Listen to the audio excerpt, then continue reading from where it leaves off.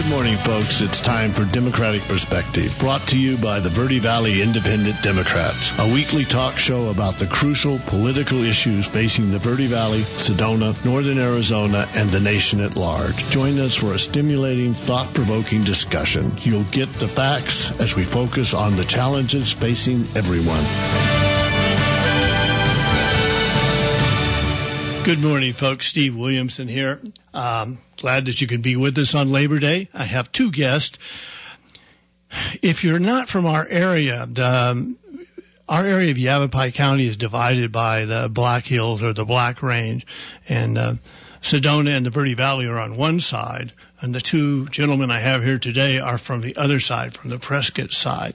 And we have Jay Ruby, who's run the campaign. Last time I talked to Jay, he was running the campaign to deal with GOSAR.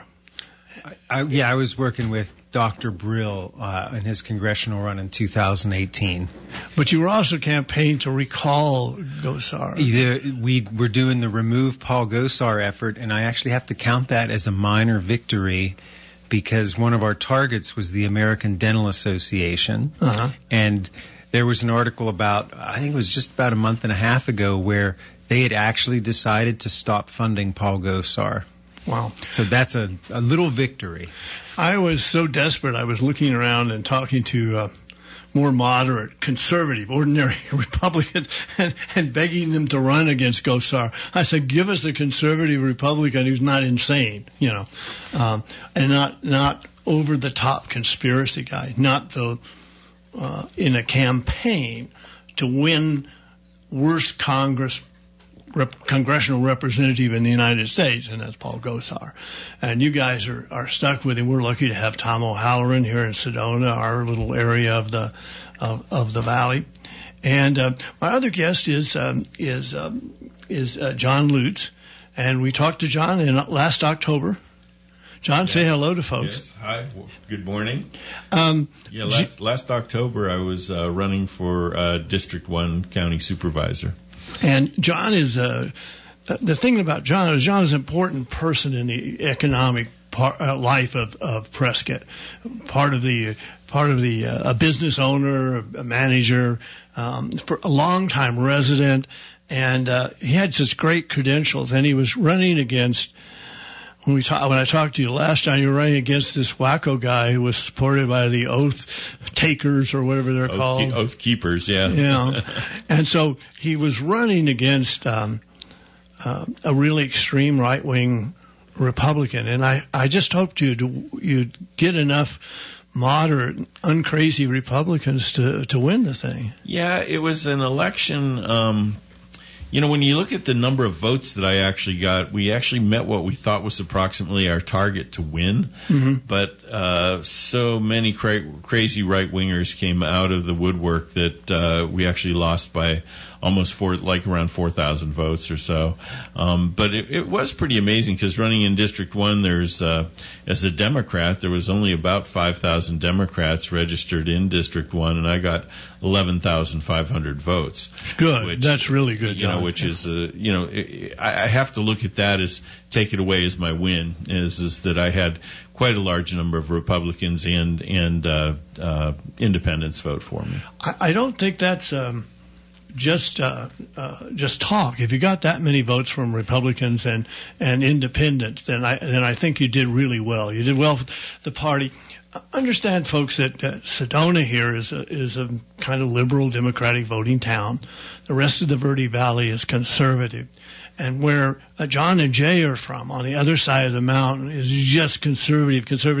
I looked at the statistics. There's roughly, I could write out the numbers, but there's roughly twice as many Republicans as Democrats. We had the county recorder on the show a couple of weeks ago. I was out on vacation, but it was a really good interview, folks.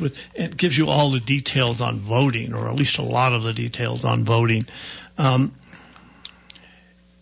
It's a hard road to hoe when you guys run year after year and you're outnumbered 2-1 out of the gate. Yeah, It's like you stand halfway back before It was difficult, but we really put ourselves out there. We did a good job of fundraising. We had the resources.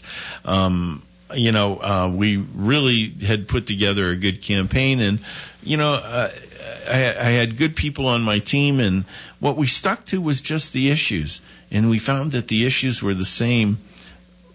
Everybody that I called, I really didn't place any calls to Democrats. I only called Republicans and Independents, and you found that they were all concerned about water and growth.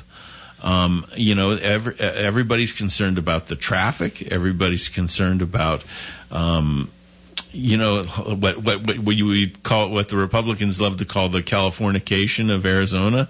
The dense housing developments going in, and whether there's really water for them or not.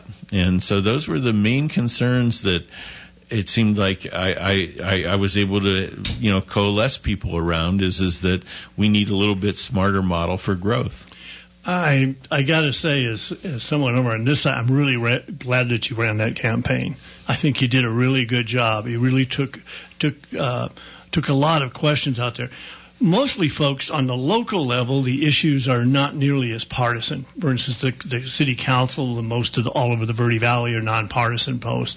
Everybody knows who's a Republican, who's a Democrat, who's an independent in the background. But it's run as nonpartisan and it's supposed to be focused on issues. Hopefully we can continue to do that. Yeah, and the issues that John brought up in his campaign around water and growth resonated again in the Prescott City Council and mayoral race this past August. How did that go? Well, there was 2 new people on council, and the incumbent mayor lost. Mayor Mangarelli lost to City Councilman Phil Good. Phil Good, Brandon Montoya, and Eric Moore all ran on water and growth issues.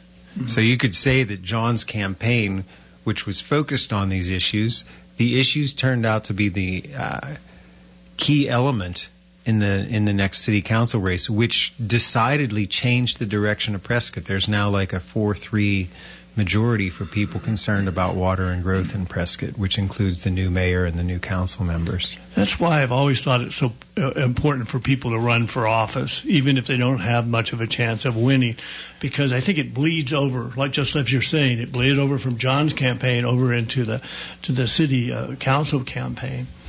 I just want to. It is so important because our nation's built on dialogue, and if you have too long of one-party rule, and it doesn't matter where you are in the world, one-party rule begins to corrupt.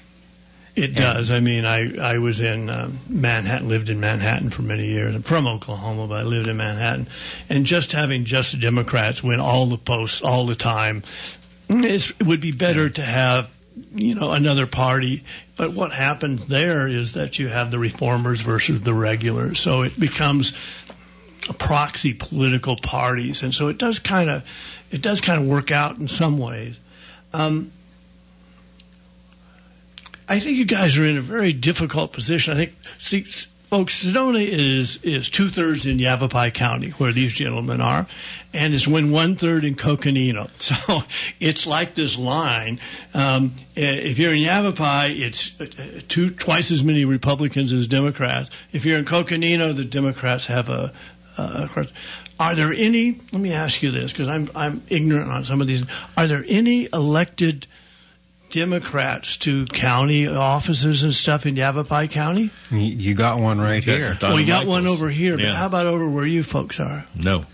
All right. And I made that attempt because, county supervisor is a partisan office. It's, you have the R&Ds next to your name. So, we made the run at that. And, like I say, I thought I did pretty well and made a difference in the conversation, but then wasn't quite able to pull it off.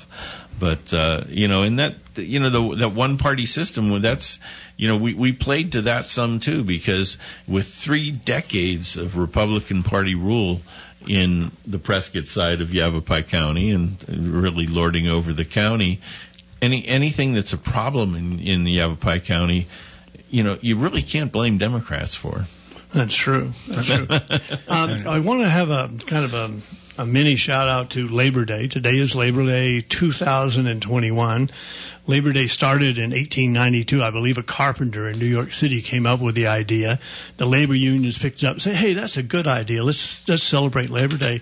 And then in 1894, a beloved progressive president, Grover Cleveland, made it a national holiday. So people think Labor Day is some late developed holiday, but it's been around for over 100 years now. And we should remember, too, the Haymarket riots in 1890 in Chicago were really part of a strong labor movement at that period of time. And Labor Day was a way to almost placate that movement. Yeah, and when I was young in Oklahoma, in a small town in Oklahoma, the whole town celebrated Labor Day. There was an area out near the lake, and they had flags and some speeches and some ice cream for the kids, and games and stuff.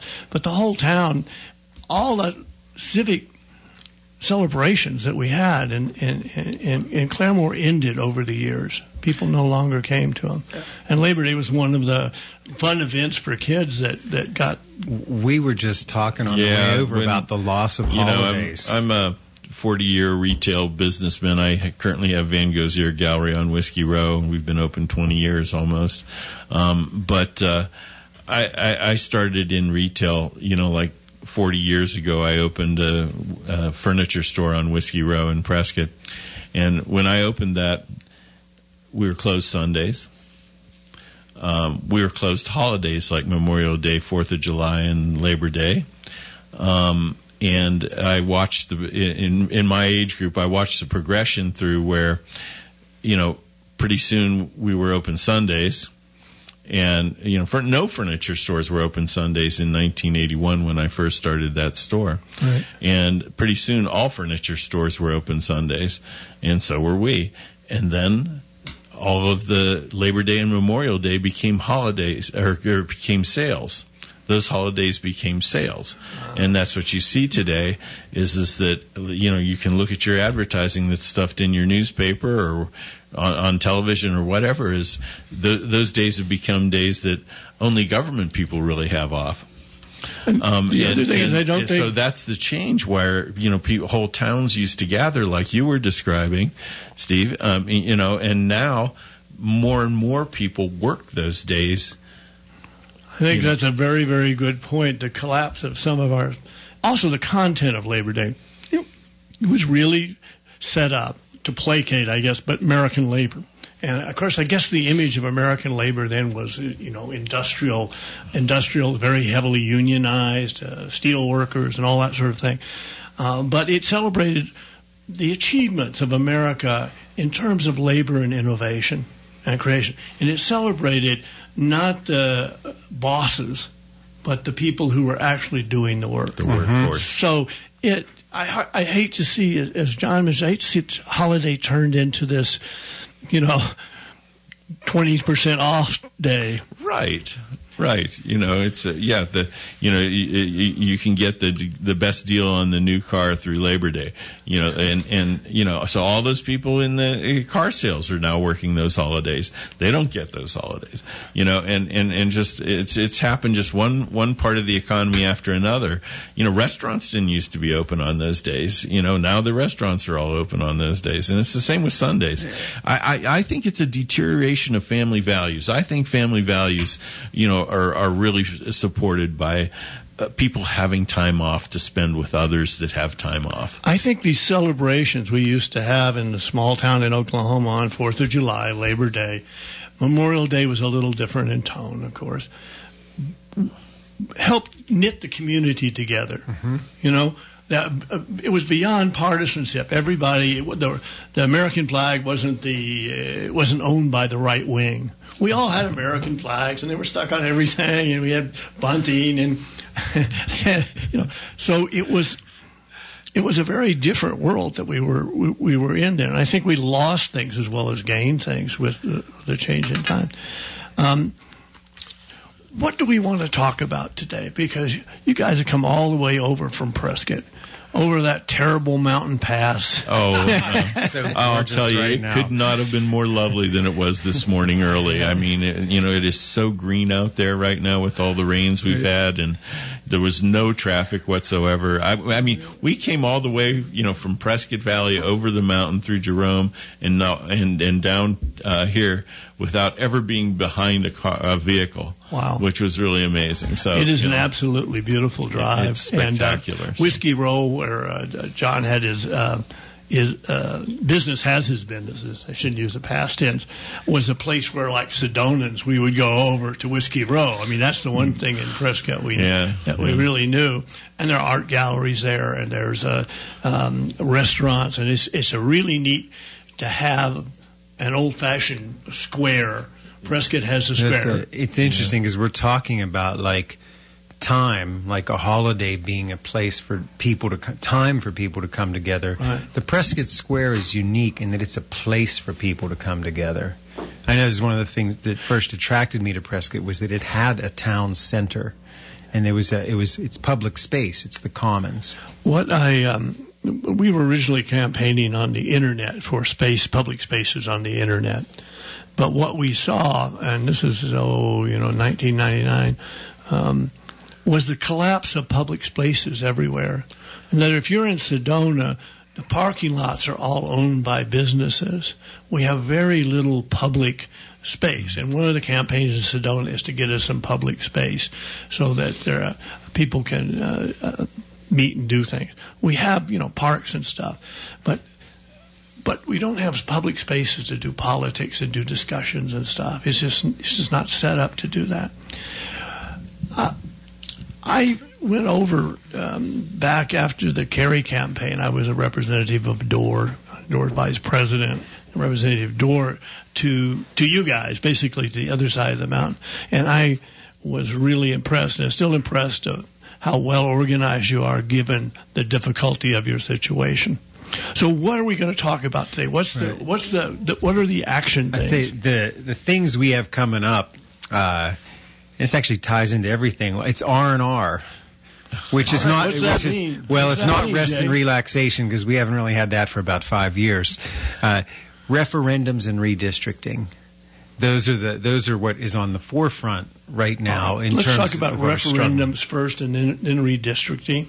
Yeah. We did a really good show on redistricting with Holly Plug, I believe, the Dorr representative. Holly's a great person. She is a great person. She's probably the most knowledgeable person around here in terms of redistricting. She's not only a Dorr representative to the redistricting committee, but she's also one of the 3 liaisons for the Yavapai County Democratic Party to the redistricting. And Holly's kind of gone from being a guest on the show to being one of the co-hosts. She's a kind of an on-call co-host. And the last show she did was really, really excellent on climate change. Hard show to do because of the complexity of the issues. So, referendums. Yeah, well, first let's just say the R&R. We're having outreach meetings to discuss all these things. And you want to discuss them together. Yeah, well, it's a way of connecting with Democrats throughout Yavapai County. So we've done events in Camp Verde, Chino Valley, Yarnell, Congress, Cortez Junction. This week, we'll be doing it in Rimrock. Tomorrow at 1:30, we'll be meeting at Emerald Wave Studio. On Wednesday the 8th, we'll be meeting at 4:30 p.m. at the Sedona Charter School. And on Thursday, we're actually having our monthly meeting, which normally takes place in Prescott. We're doing it in Cottonwood at the Fojo Brothers between 5 and 7 p.m. So let's go over that again. Let's start with the meeting you're going to have in Sedona is when? It is Wednesday the 8th at 4:30 p.m. at Sedona Charter School. And then the meeting you're going to do, you have your monthly meeting in Cottonwood. Where is it going to be and when is it going to be? 777 Main Street at the Fojo Brothers in the white tent back behind where they serve food. So we'll have like a old style big tent, open air, so it's a bit more COVID safe. And we'll actually have Adrian Fontes, the Maricopa County recorder, who was overseeing the election in Maricopa County, speaking. And what is Adrian running for? or is he? He's running for Secretary of State. Yeah, okay. Secretary of State. Who would make a good one? Oh, he'd make an excellent Secretary of State. Katie Hobbs would make a great governor. But we try to have all Democratic candidates on the show. Yeah. Even the ones we hate, we have them on in. No. I will say one of the things that coming from New York is the total lack of corruption and double dealing, dishonesty among Democrats. There just isn't any of it. Well, these are all straight up guys. I know. That's right. Yeah. There's no graft because there's Give no us power. 30 years of power, and I'm sure it'll happen. The important thing about this tour is that we're hitting all these small places, small towns. What is there, a total of 10 stops? 8, actually. 8 stops? Well, 9 if we include Prescott Valley. Yeah, 9. We did Prescott Valley. We'd never had a monthly meeting in Prescott Valley before, and we found the wonderful outdoor venue at Mountain Valley Park. And it was we had a fabulous meeting in Prescott Valley. We had candidates speaking and all, new people turn out. But what we found is that, we just did one at Granite Creek Vineyards in Chino Valley, which was a beautiful venue to have they're not huge meetings. I mean, I don't know, what we have 40 people at that one, Jay? But the people that show up are just so appreciative that we've taken the show on the road. And it's like you're talking about, Steve, the division of, the mountain and one side or the other. And this bringing the monthly meeting to this side of the mountain has just never been done before that we know of. Not since I arrived here in 2002, and I saw nothing. And so, and then doing these, the Rimrock or Yarnell, Congress, all these little places we go, we're finding that new people show up and they're enthused and they volunteer. And, the other thing is and Jay needs to get into a little bit of detail on the referendums, but we need these petitions signed so that these horrible laws that our legislature has passed do not take effect. And that's what the referendums are about. And we're carrying those petitions, and people are taking out those petitions to have 10 or 15 of their neighbors sign from all these outreach meetings. So we're doing we're really, really trying to get a lot of signatures on the referendums through this. And there's actually an urgent deadline on that, because Arizona's Constitution allows us to, any law passed by the legislature can be put up for a vote to the general public, but you have 90 days to gather enough signatures for that to happen. So at the close of legislature on July, I think, or June 30th or July 1st, we got 90 days to get about 150,000 signatures. So let's talk about these referendums. Let's talk about what you guys are doing with the petitions in some detail so folks understand what's going on. The thing that I think is wonderful is that you guys are doing so much stuff over here, and we tried to bridge the gap between that side of the mountain and our side over here, and the idea of way back in 2004 sending me over there once a month to meet you folks was a really good idea, but this is a quantum jump or 2 quantum jumps beyond that. And Steve, partially it even comes out of the COVID. Our monthly meetings have been canceled for more than a year, because we don't want to meet with large numbers indoors. All of these are smaller meetings outdoors where people can feel safe or safer outdoors. Mm-hmm. And, we have enough space and distance, and there's smaller meetings, but it's kind of a product of the COVID that sent us on the road, and to make our outreach. And we're finding it people love it. And the Zoom meetings that we did online were much more easily accessible for everyone around the county. I think that's great. I remember the wonderful campaign dinners and stuff, fundraising dinners. You guys had a great big. What people don't realize is that politics can be a lot of fun, and you go over there, and there was all these people from all over, and there was some of the unions were there, and way back the governor was there. And it was just a lot of fun. It's like a big party, and the food was pretty good. Yeah. So All right, let's get serious and talk about what you're doing, Jay. Well, with the referendums, and I should say that there's 7 petitions to sign. 3 are basically about education, and 3 are about voter suppression, and 1 is the Outlaw Dirty Money campaign, which is now Stop Dark Money. And 6 of them are in response to bills that were passed. And I'm going to talk about the education ones first and then the voter suppression ones second, because they sort of break out into that way. So Save Our Schools, sort of the Red for Ed education movement, is backing the petitions for 3 laws that were passed that basically created a type of flat tax. And you remember in the last election in 2000, we passed Proposition, I think, 208, which allocated anybody making over, any couple making over $500,000 a year, somebody making over $250,000 a year, their first dollar, and every dollar above that amount would have a 1% tax on it. People should understand that it was a increase of tax only after you've made your $500,000 or your $250,000. Correct. It's only an increase on the top above that. It's not an increase even on wealthy people for most of their income. If you're making $235,000 a year, this doesn't even affect you. Yeah.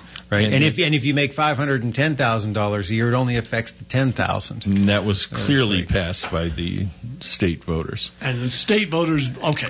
And here's so the thing, Jay. So the state voters passed this thing. What's happened? What did the state legislature do, and why are you got these petitions? The legislature then put in a type of flat tax proposal that basically decreased the tax on higher income earners so that they would get back the money that they would have to pay through this tax, which then effectively took the money out of the system for education. So the people are trying to add money to the education budget because, Democrats, Republicans, because we're like 49th and 50th in the country. We're solid 50th in the country as far as funding schools, public schools. So the people wanted to do something about it, and the legislature undid, because then if you have this flat tax, there's no more extra money going to education. The legislature did it with a 16-14 Senate vote and a 31-29 party line vote. In both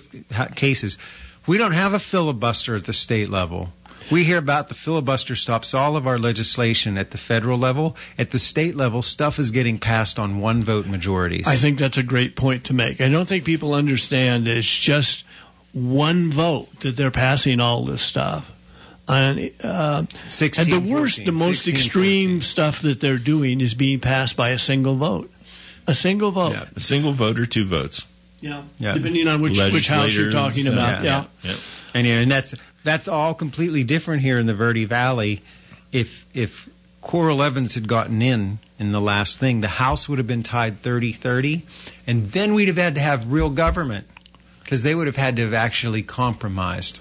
There's been no compromise by the leadership of the Senate or the House. They don't really talk to Democrats at all when they're considering legislation, or not much. I remember the treatment of... These bills that the referendums are for were dropped a half an hour before they were passed. So there was no time to even read them. Oh, my gosh. That's why we as the voters need to get out, sign these petitions, and put it on the ballot. That's what will happen, is it'll get on the ballot. And then we can decide, and then we have time to really look at it. And I think when people look at it and see that they're creating tax loopholes to defund education, they won't want it. And the other issue is, in Arizona, there's a rule that in order to raise taxes, you need a 2/3 majority, but in order to cut them, it's only 50 plus 1. You don't know what to say. That's skewed. So the petitions just put these on the ballot. You don't have to even support the initiative or the referendum. This gets it so the voters decide. The voters decide instead of the legislature having decided these things by one vote. Okay. Sorry. Go ahead. So go ahead. I mean, that's the one with education, and these will be at all of our events coming up. Okay, so why are there 3 of them, Jay? Well, there were so many difficult bills passed by the legislature, there probably could have been 15. Wow. But, it's hard to get people to sign 7 petitions. Yeah. So they picked out the 3, especially these ones that cut taxes. Because once you cut taxes in Arizona, you can't raise them except with a 2/3 majority. So this is really, you can drop it with 50%, but you can only raise it with 2/3. That means that they're kind of going to be like permanent tax cuts. And that could be totally debilitating for an already traumatized school system here. We tried. We had such good candidates over here, and we're in a little different district than you guys. And Coral Evans was one, and we had these great candidates, Alicia and they French, still didn't make it. Alicia French. I don't know how we get better candidates than that, and the Trump voters in the eastern part of our district turned out big time, and that was the surge John talked about earlier in his. So we failed to break it, to turn the thing into something that's a little fairer and a little more balanced, because we're not able to elect our representatives over here. Well, this brings us to the next round of petitions here, which is voter suppression bills. There are 3 bills right now which we're also petitioning to get on the ballot. One removes public investment in elections. So imagine there are some counties that don't have enough finances to make sure that there's accessibility to drop boxes.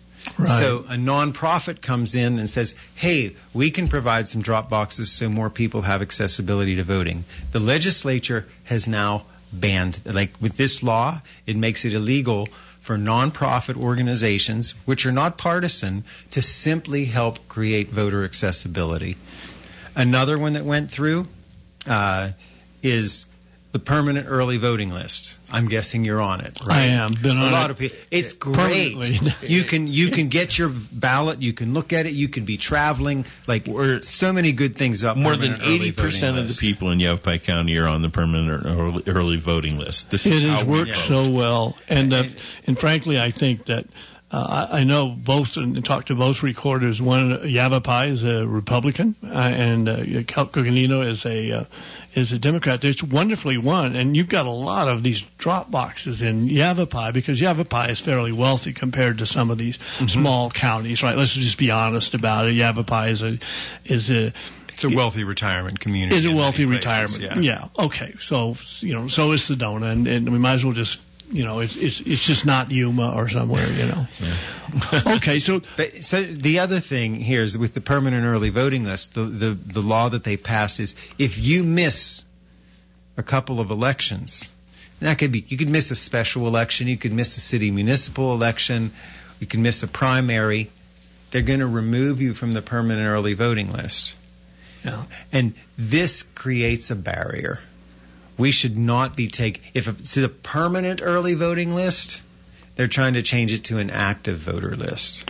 And so this is one of the things we want to stop. Another bill in here removes the Secretary of State's power to oversee elections until the end of her term. So then it gets reinstated. You can't have a more blatantly partisan law passed. Astonishing.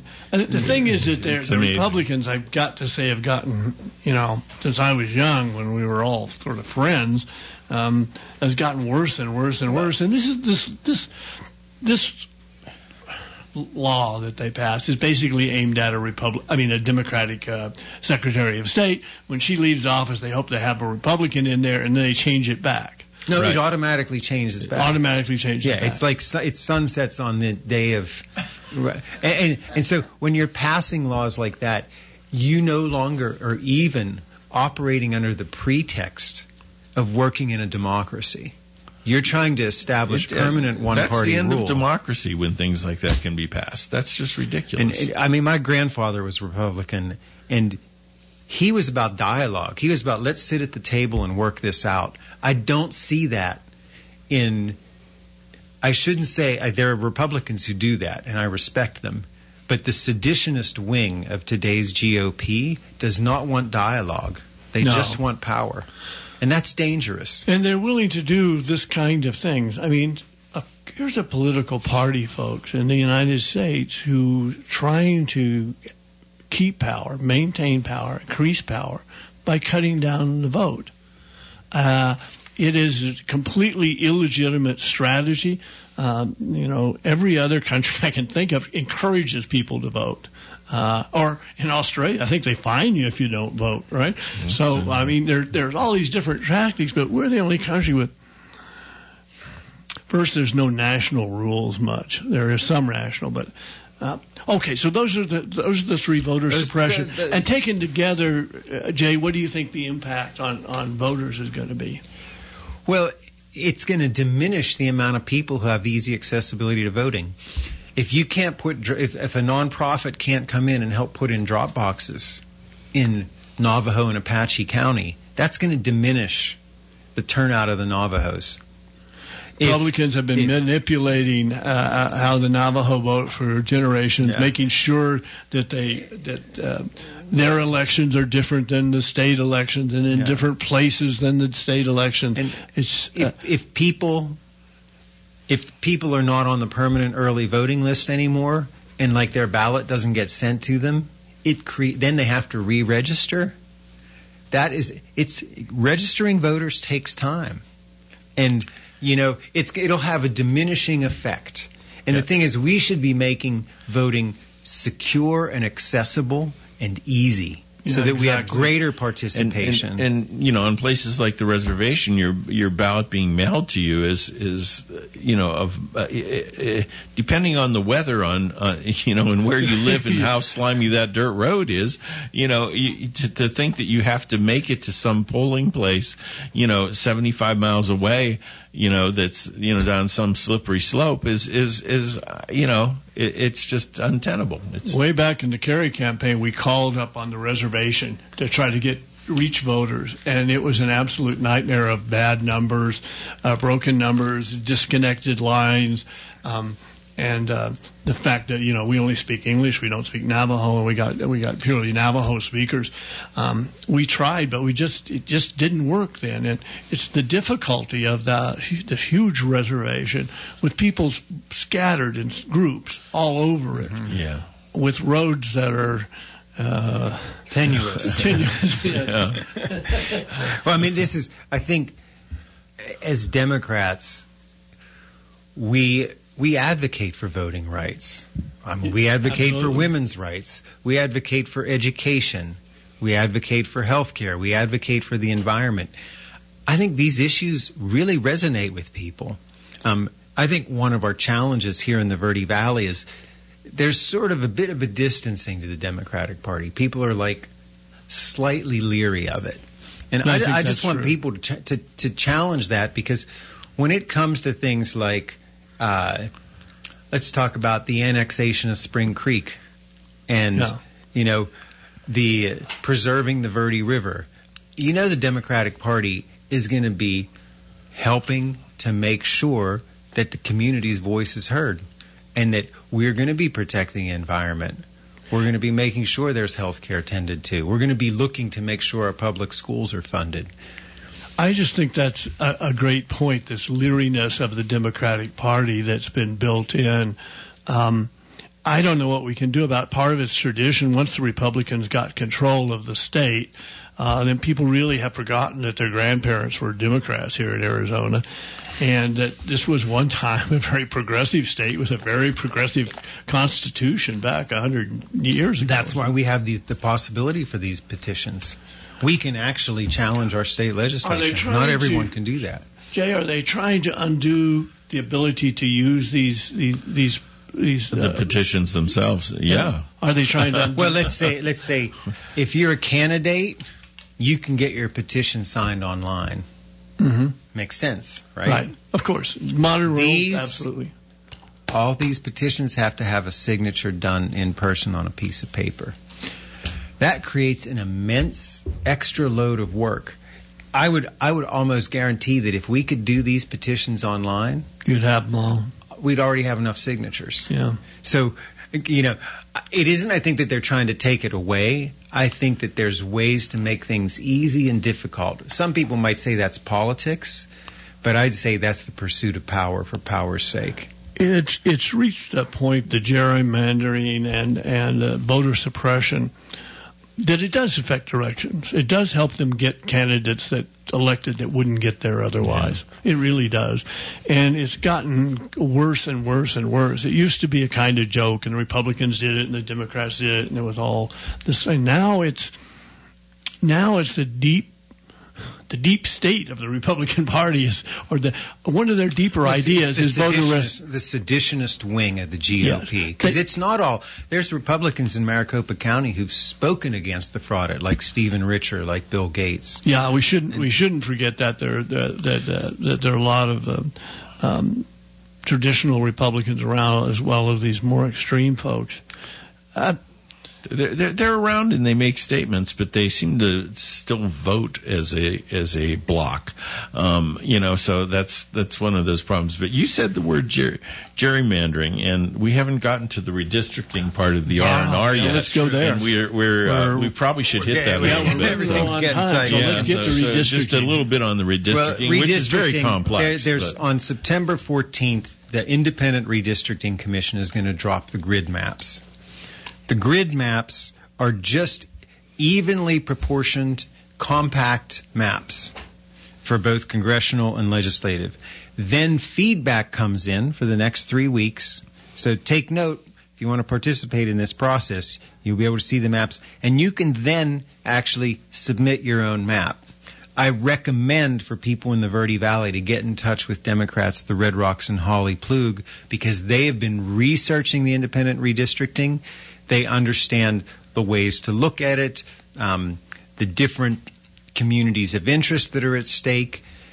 I think that's a great suggestion. Certainly in Sedona, I recommend everybody go to the Democrats of Red Rock door. They're a great supporter of this show. And their offices now have office hours. And their meetings are still all Zoom. Their wonderful breakfasts are now all Zoom. But that's a great place to get information, and I'd like to shout out to them. Our office is also open on the other side of the hill in Prescott, and our redistricting liaison there is also my executive assistant, and that's Maria Lynham.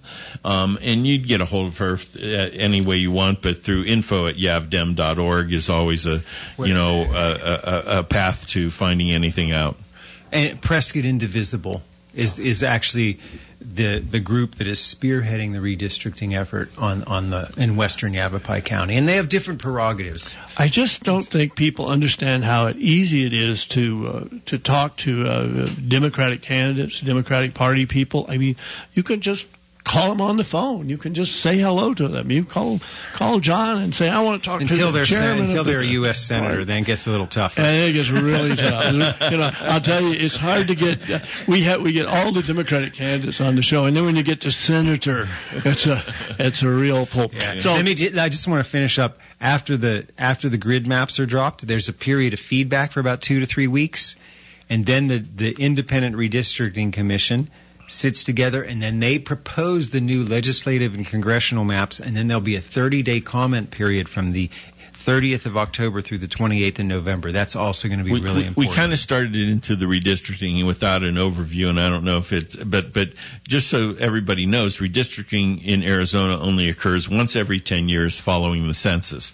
And the census data is just coming in and being put together, and these maps, that's when your congressional and legislative districts are redrawn. So this is the only time in 10 years that you have a chance to be involved in this not being gerrymandered. And I got to give a shout out to the Verde Valley Democrats. They're going to be doing when is their meeting? Their meeting is the first Thursday of the month. They just had it last week on the 2nd. Okay. But they're also going to be doing a political video night at Calavera's restaurant on the 14th of October. Okay. And that'll be pending COVID, but they're looking at trying to find a way to do it outside there. A shout out to Democrats of the Red Rock for their support, for the Yavapai Democratic Party for their support.